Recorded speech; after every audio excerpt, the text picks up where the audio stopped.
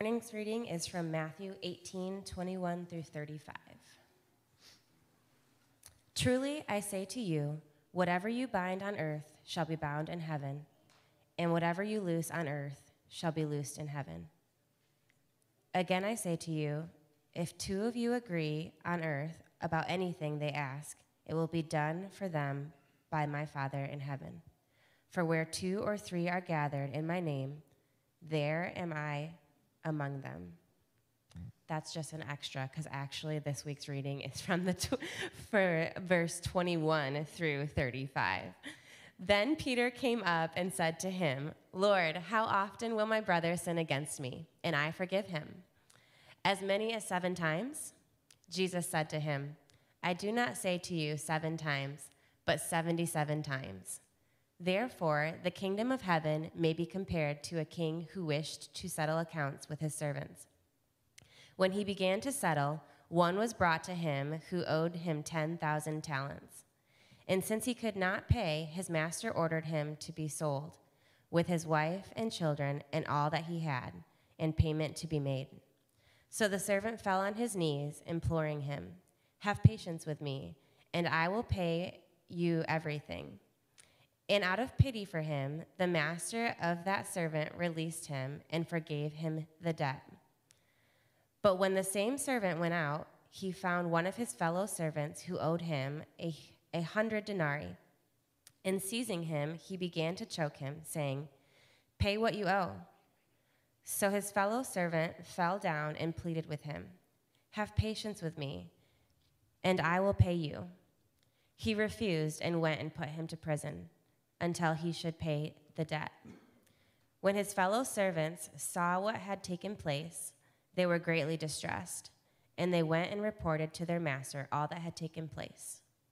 Then his master summoned him and said to him, You wicked servant, I forgave you all the debt because you pleaded with me, and should not you have had mercy on your fellow servant as I had mercy on you?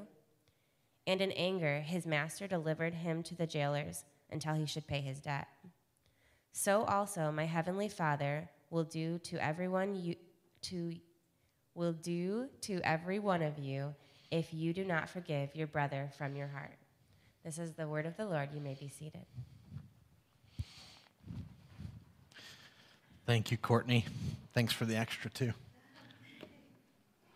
Love that we love the Bible.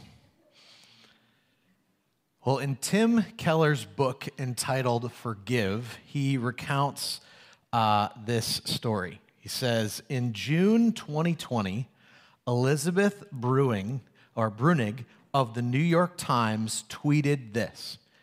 She tweeted, There's just something unsustainable about an environment that demands constant atonement but actively disdains the very idea of forgiveness. So she just throws out a little tweet, and then there's like lots of response because she quickly was inundated with upset emails and soon deleted what she had written out of concern for the distress that she had caused. So it was just an outlash just from this little tweet.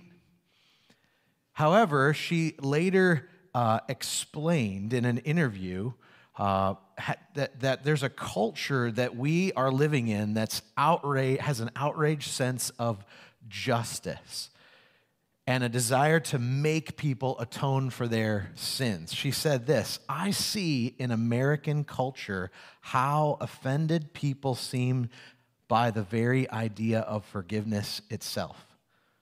They seem to find it immoral, and I think that it is very disturbing.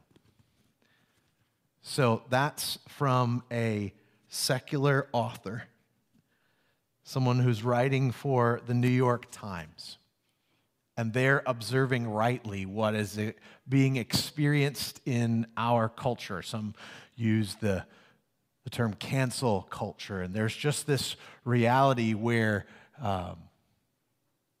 there's just a demand to pay a debt.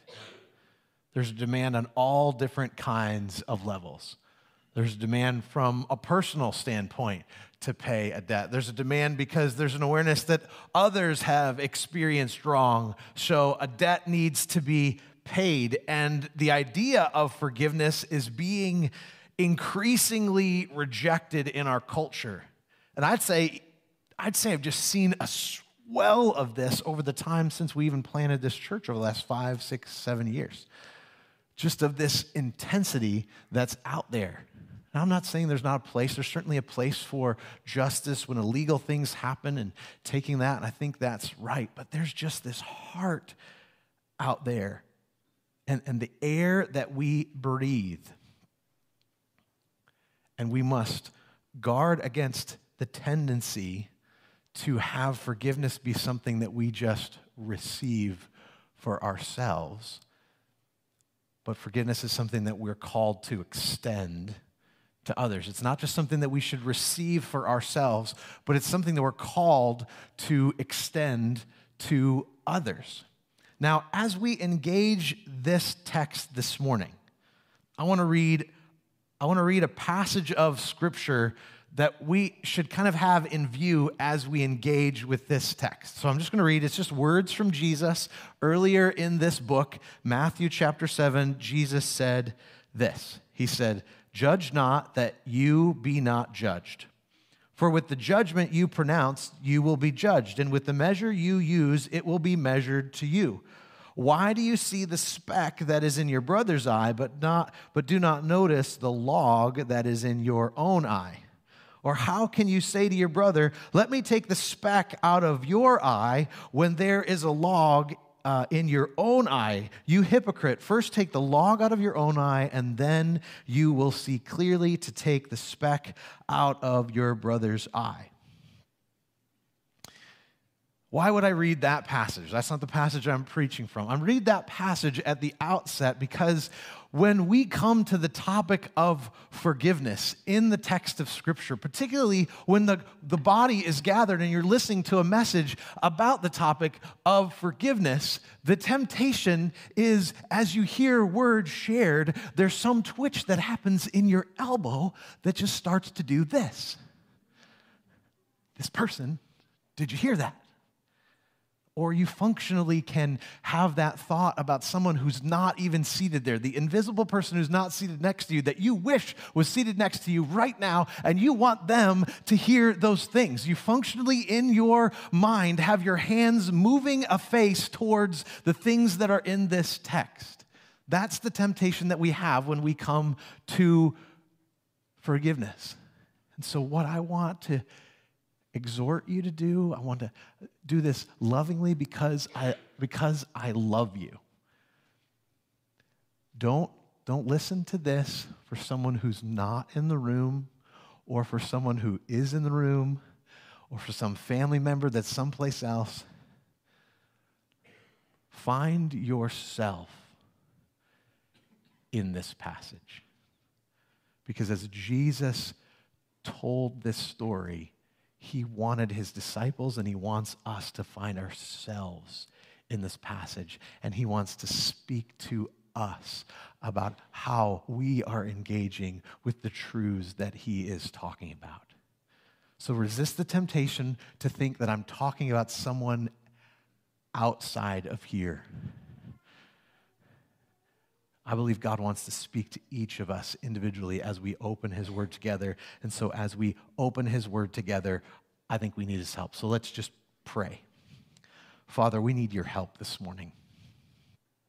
We need your help because we need to be most aware, as we have been singing this morning. We've been singing about your forgiveness of us. We've been singing about the cross of Christ, and I pray that you would direct our gaze there to the King of Kings. Lord, in this matter of forgiveness, would you open our eyes to the dangers that we see in this passage? Would you open our eyes to the wonders that we see in this passage? And I pray that the reality of the call to forgive isn't a weight, but rather something that we freely give because we've been forgiven. So help us, Lord, this morning. We ask this in Jesus' mighty name. And all God's people said, amen. When we come to this subject, we can experience, at least I've experienced, just what Peter did. I totally think if I was there when Peter was there, I might have just kind of pushed him out of the way and asked this question before he did, right? First two verses, then Peter came up and said, Lord, how often will my brother sin against me and I forgive him? As many as 7 times? You might not understand the significance of him asking that about 7 times because it was common among rabbis to encourage people to forgive a brother for repeated sin up to 3 times.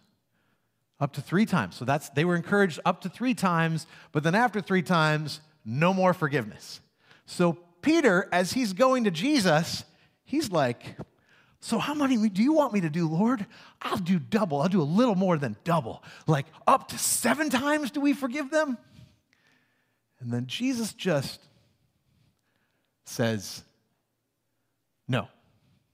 Up to 70 times 7. And before you get your phone out and start to do the math, and then you kind of tally that, well, I'm just going to keep a list so that I can just check it off. No, Jesus, let it be clear, Jesus is saying, like, no, there's not a limit to forgiveness.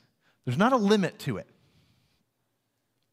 I want to make that clear, but I want to share with you a parable. That's what Jesus is saying to Peter and is speaking to us. I want to share with you something because you're talking about rules right now. You're trying to live out your life in a way like, oh, this rule that you need to follow, and if you check off a box, you're good. No, I want you to get at something much deeper. I want you to get at the heart issue that is going on.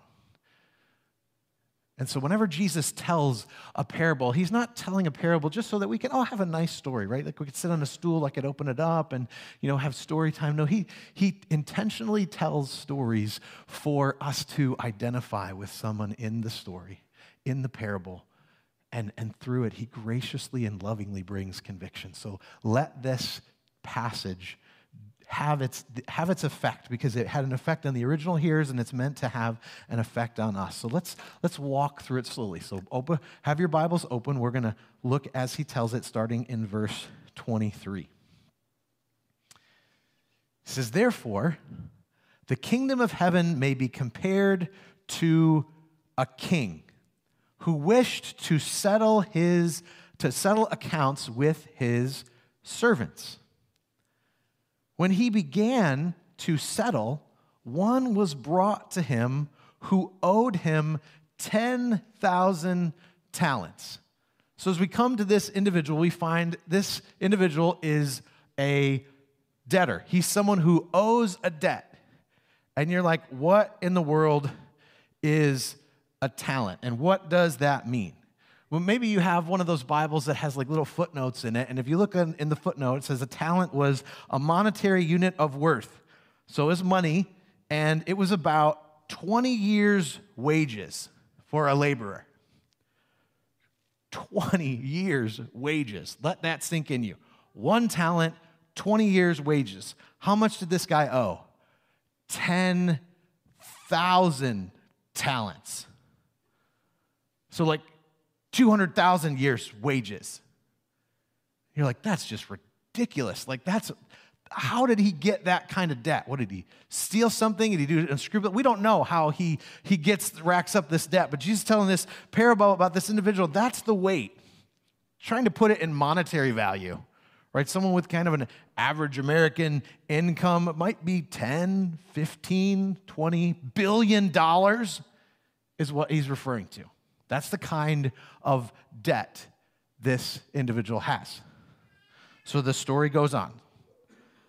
And since he could not pay, his master ordered him to be sold with his wife and children and all that he had, and payment to be made.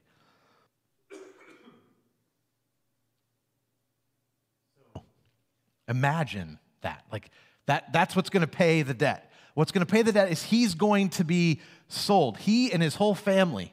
So not just wrecking the comfort of his life, likely his family being broken up, sent out different ways, completely screwing up his family tree forever. That's what's in front of him. He realizes the dire situation that he finds himself in. Not only that he owes a debt, but he realizes the consequences that are going to happen, and this is how he responds. Look back at your Bibles. So the servant, of course, we would, with much less magnitude, fall on our knees. And so the servant falls on his knees because there's nothing else for him to do. He can't do anything else. And he implores him and says, have patience with me, and I will pay you everything. He doesn't even realize what's coming out of his mouth. He's just so desperate. No, it'll happen. Please, please, please, please. And something amazing happens. And out of pity for him, the master of that servant released him and forgave him the debt. Released him and forgave him the debt. What a picture. What a picture of what God has done for us in Christ. This servant was pleading. There was nothing that he could do to pay the debt, and he's pleading. And the king releases him from the debt. Doesn't release him just from some of the debt. He doesn't like, you know what? I'll forgive you half, but you just need to keep doing other stuff. No, he fully and completely releases him, and that's such a picture of what Christ has done on the cross. So when we come to him and we repent of our sins and we ask for forgiveness, he forgives us all of our sins. There's nothing we have to continue to do. There's not just like partial, okay, he paid for most of them and I still have some stuff that I need to do. No, it's full and complete. We have just to understand that picture. And I wish you would think that this story would be done right there. His debt is forgiven. That's that magnanimous kind of debt. It's forgiven, and you think, well, the story's over. I mean, that's right off into the sunset. That's just absolutely, completely amazing. But the story doesn't end there.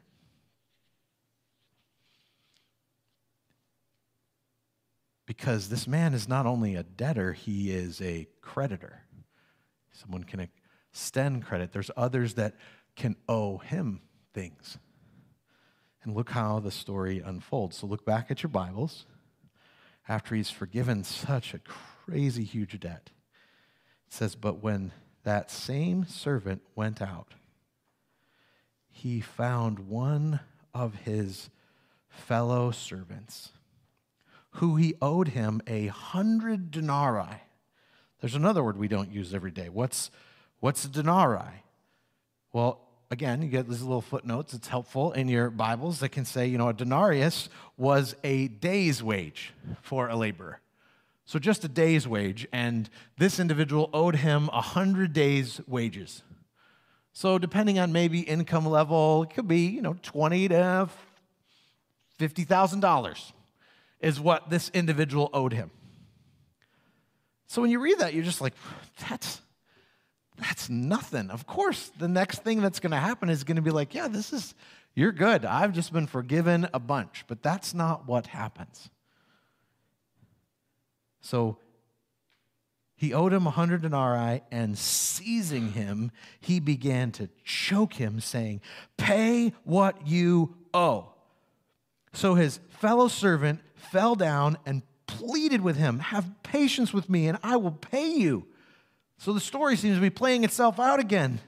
But he refused and went and put him in prison until he should pay the debt. His family had been spared the shame and suffering of prison. But what's the picture that we get?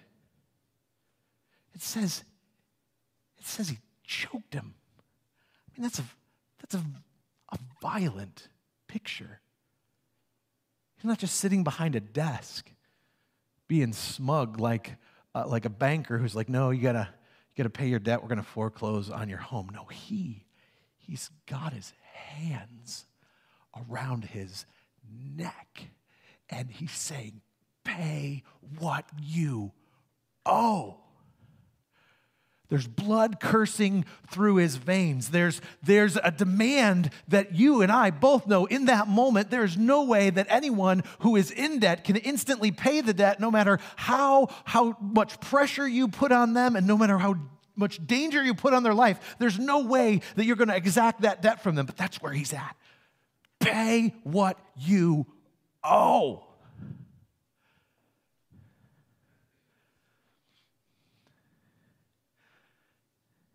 It's stark, it's a contrast, it's disturbing, it's concerning. But it reveals the true condition of his heart. And it reveals a danger that we can experience in our own lives if we find ourselves in a place of focusing on what we feel that we are owed in a particular relationship or in a particular situation. We focus only on that. When we don't focus on what has been done for us, when we get hyper-focused on that, that's the end result of what can happen. You might be saying to yourself, well, I've never choked anyone. I have no desire. How violent is that? We may not have done this with our hands. But you need to ask yourself, have I done this in my heart? I knew an individual when I was in college. Whenever I would talk to her about her past, particularly about her family and her sister, who I had never met, never did meet, didn't even understand the story of their history or the details. All I knew is when I would interact with her about her sister, it was like, and this didn't physically happen, but it was like she went from like the happy hobbit to Gollum, if you have that picture. That's the stark contrast. The happy hobbit who just can't wait for second breakfast, onesies, twosies, all those things, just happy to this, and not the Gollum that seems to be kind of tracking towards doing well, but the one that's just seething. And frankly, in my experience, that was kind of the first time I had seen something like that, and it just happened every time she would interact about her sister. It didn't happen all the time we interacted, but boy, something happened. Because there was unforgiveness in her heart, and it became controlling, and that can happen to us. That's the danger, that we need to put ourselves in the place of the servant. We need to ask ourselves, Lord, am I in that place? Is there someone that I'm saying you need to pay the debt? Because we might not use our hands, but in our hearts we do, and we do things like we get silent on somebody. We don't talk to them. We say unkind things. We look for an opportunity to give a criticism.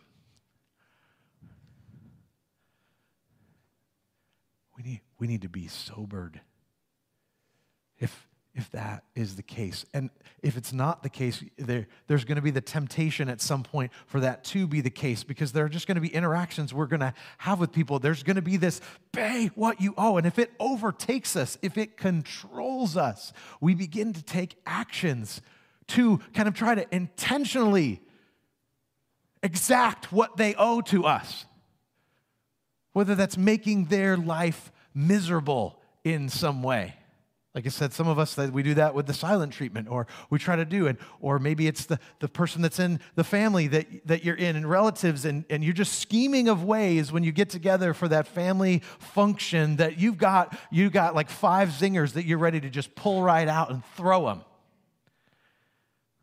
There's any different applications, But friends, there's no end to that. There's no release. There's no end to finding something. I was talking with someone yesterday about the movie Princess Bride, if you've ever seen that movie. It's a silly movie, it's fun, a lot of little fun things in there. And I'm going to give something away from the movie if you've never seen it, but when you start watching the movie, you know it's going to happen anyway. So I'm really not giving anything away. So there's a guy in the movie that his dad was killed by a six-fingered man, right? You're all kind of like, if you've seen the movie, you're like, you can say what he's saying. But he's devoted his life to kill the six-fingered man. And throughout the movie, he's continuing talking about that, and he's got his whole spiel together. And some of you, if I asked you to stand up, could probably quote it for me right now. But that's like the goal. And then, obviously, at the end of the movie, that's one of the things that happens. And there's so many other things that happen. I'm not really giving away the movie, but what happens is the six-fingered man, meets his demise. And what happens to this guy? I don't know what to do with my life now. His whole life had been consumed by exacting justice. Now, there's one big flaw in the movie in this regard, because they kind of laugh it off and they talk about some things and they talk about some options for him. But in real life, when someone finally gets to that place where they feel like they have exacted the revenge that's needed, they've gotten the payment for what is owed,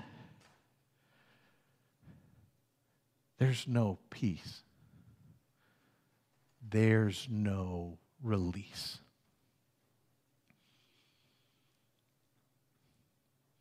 There's often an awareness of, I need to do something else because I can't satisfy this insatiable desire because what just happened is not enough. And sadly, oftentimes there's great regret. There's great regret. Because when given the opportunity as the creditor to extend forgiveness, we become like this unforgiving servant who became a prisoner. As you look back at your Bibles in verse 31, the story goes on. When his fellow servants saw what had taken place, they were greatly distressed and went and reported to their master all that had taken place. Then his master summoned him and said to him, "You wicked servant, I forgave you all that debt because you pleaded with me. And should not you have had mercy on your fellow servant as I had mercy on you?" And in anger, his master delivered him to the jailers until he should pay all his debt. So also my heavenly Father will do to every one of you if you do not forgive your brother from your heart. That's sobering. It's a sobering statement. I don't believe Jesus is speaking to that you can lose your salvation because you have a season where you're struggling with forgiveness with someone. I don't think that's what Jesus is talking about, but certainly Jesus wants us to be sobered by this reality. If our heart has become so hard, we find ourselves in a prison of our own making. One commentator even said the world's worst prison is the prison of an unforgiving heart. Because when we refuse to forgive others, when we look for the many great long list of justifications of why we shouldn't forgive them, we find ourselves in imprisonment and even torment. So there's a danger that exists in the heart that is focused on pay what you owe. Because those thoughts can consume us. We jump to every opportunity to slander or gossip or hurt or whatever the case may be. But the reality is there's no end, and we're just punishing ourselves. And so I want to ask you the question, is there someone in your life that if you're honest in your heart, you're saying, pay what you owe? You might not say it out loud. You might not say it around people that you know because you don't want other people to know, but you've thought it, you've meditated on it, you wish you could do something about it. We want to ask ourselves that question.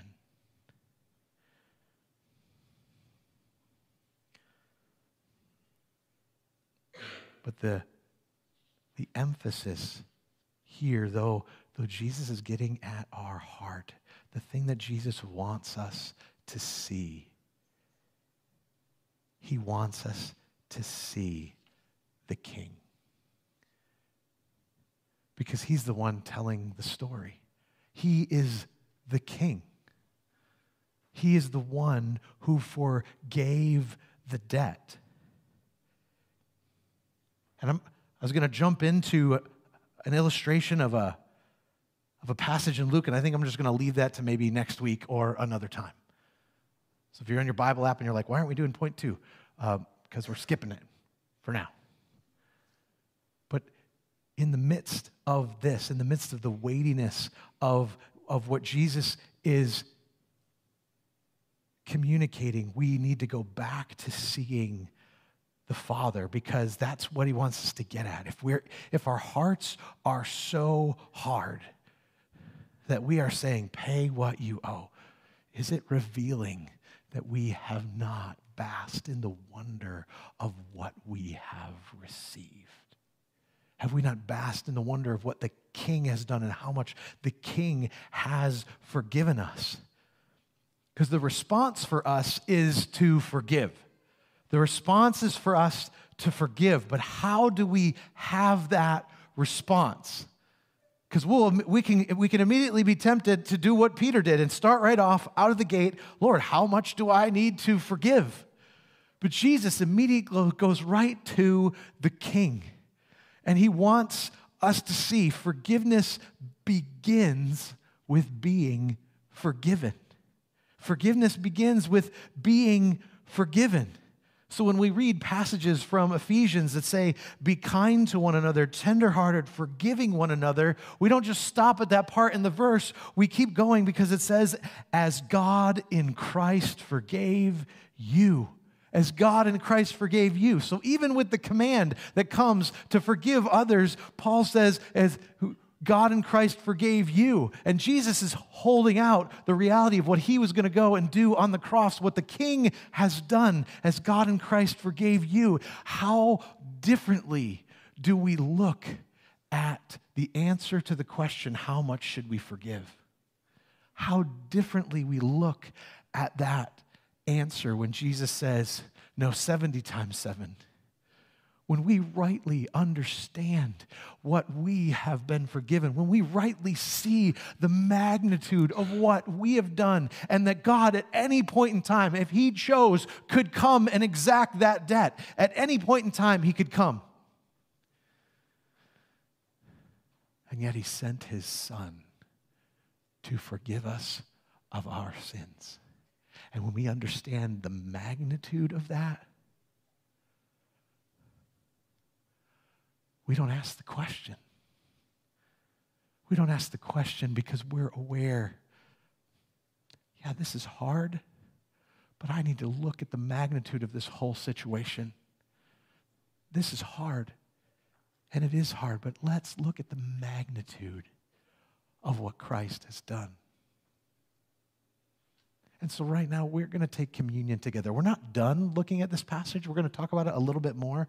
But I think it would be appropriate for us at this moment to just stop and be reminded of what Christ has done. And so the ushers are going to grab the elements, and they're just going to start passing them. They're going to start passing them, and so you can take the cup and the bread and then hold on to them, because we're going to take them together. So, but But I want you, as they're logistically passing those things out, as the worship team comes up and they're going to play a little bit of music as they're passing it out, I want to share something with you. I want to share a story with you about a man named George Wilson. So in 1830, a man named George Wilson was arrested for mail theft, the penalty for which was hanging. After a time, President Andrew Jackson gave Wilson a pardon, but he refused to accept it. The authorities were puzzled because they were like, what should we do? Like, he's been pardoned and he's refusing to accept it. Should we let him go or should we hang him? They're like, what do we do? So they consulted Chief Justice John Marshall, who handed down this decision. He said, a pardon is a slip of paper, the value of which is determined by the acceptance of the person to be pardoned. If it is refused, it is no pardon. George Wilson must be hanged. Friends, if you've never accepted God's pardon, now is the time to accept his pardon, because it's offered freely to you to trust in the Lord Jesus. And if you have accepted his pardon, understand how great that pardon is. And we're going to take a few minutes, and the worship team is just going to sing a song for us to reflect upon. Maybe it'll be a prayer for you. But the reality is when a pardon is given, a sin has happened, a crime has been committed, but it's been forgiven.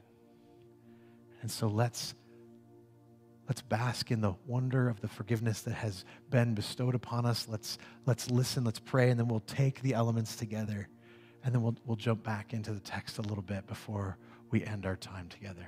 So you can pray where you're at, you can listen, and let's just reflect upon what Christ has done.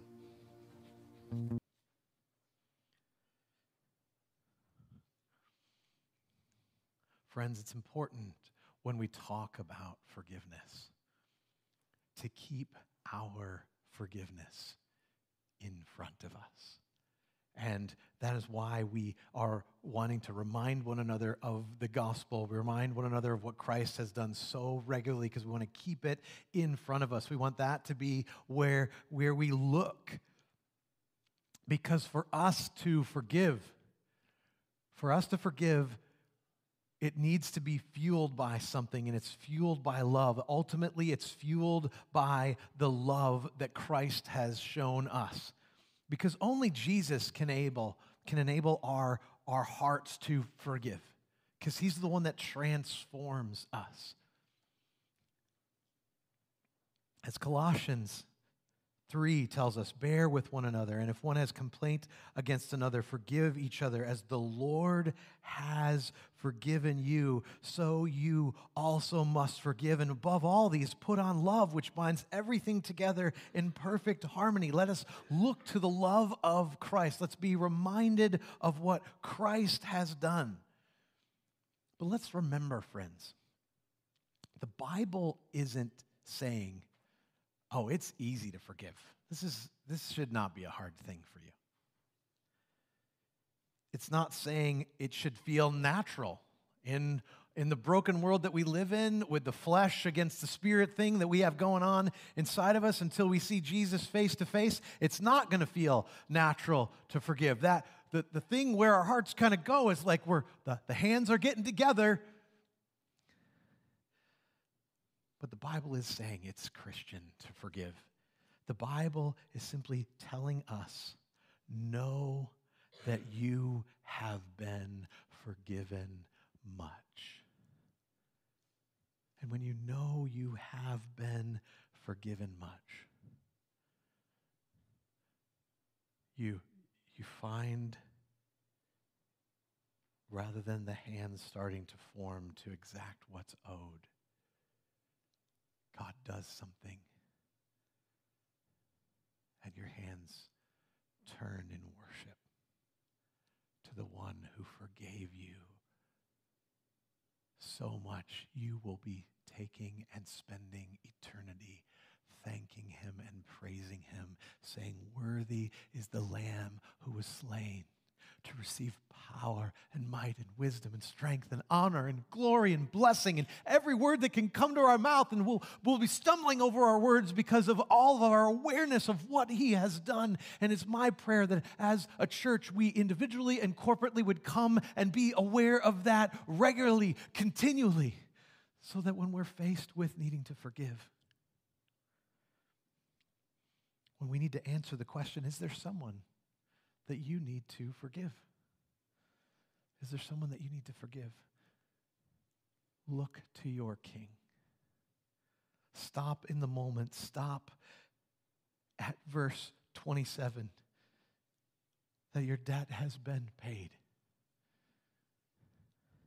And may you share what you have received, and that's extravagant grace.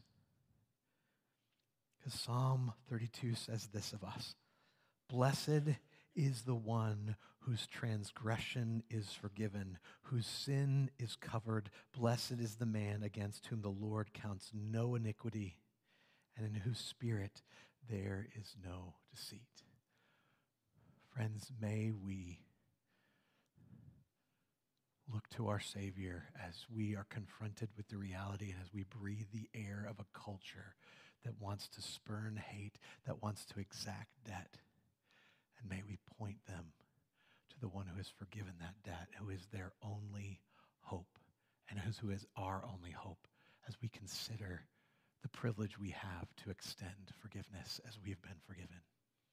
Let's pray. Father, I'm aware as we come to you in prayer that we need you. We need you. In this moment as we come to you, Lord, if you are bringing conviction, and if you're here this morning and the Lord's brought conviction that you need to forgive, you don't have to be in the place where you fully understand what that looks like, and I understand there's situations that are complicated, but you can come before the King right now and say, Jesus, show me afresh the forgiveness that I have been given and that I have received, and help me to forgive. And some of you can right now, in the quietness of the room, you can forgive. Yes, there's a place to go and ask for forgiveness, and if the Lord gives you that opportunity to do that this afternoon or in the coming weeks and months, you ask for forgiveness and extend that. But if that's not available, you still can forgive in your heart, because it's ultimately a heart condition. So I pray that, Lord, we would experience that freedom rather than finding ourselves in the prison of an unforgiving heart. Would we find the freedom of forgiveness? And will we extend that to those around us? We ask this, Lord, in Jesus' name. And all God's people said, amen. Why don't we stand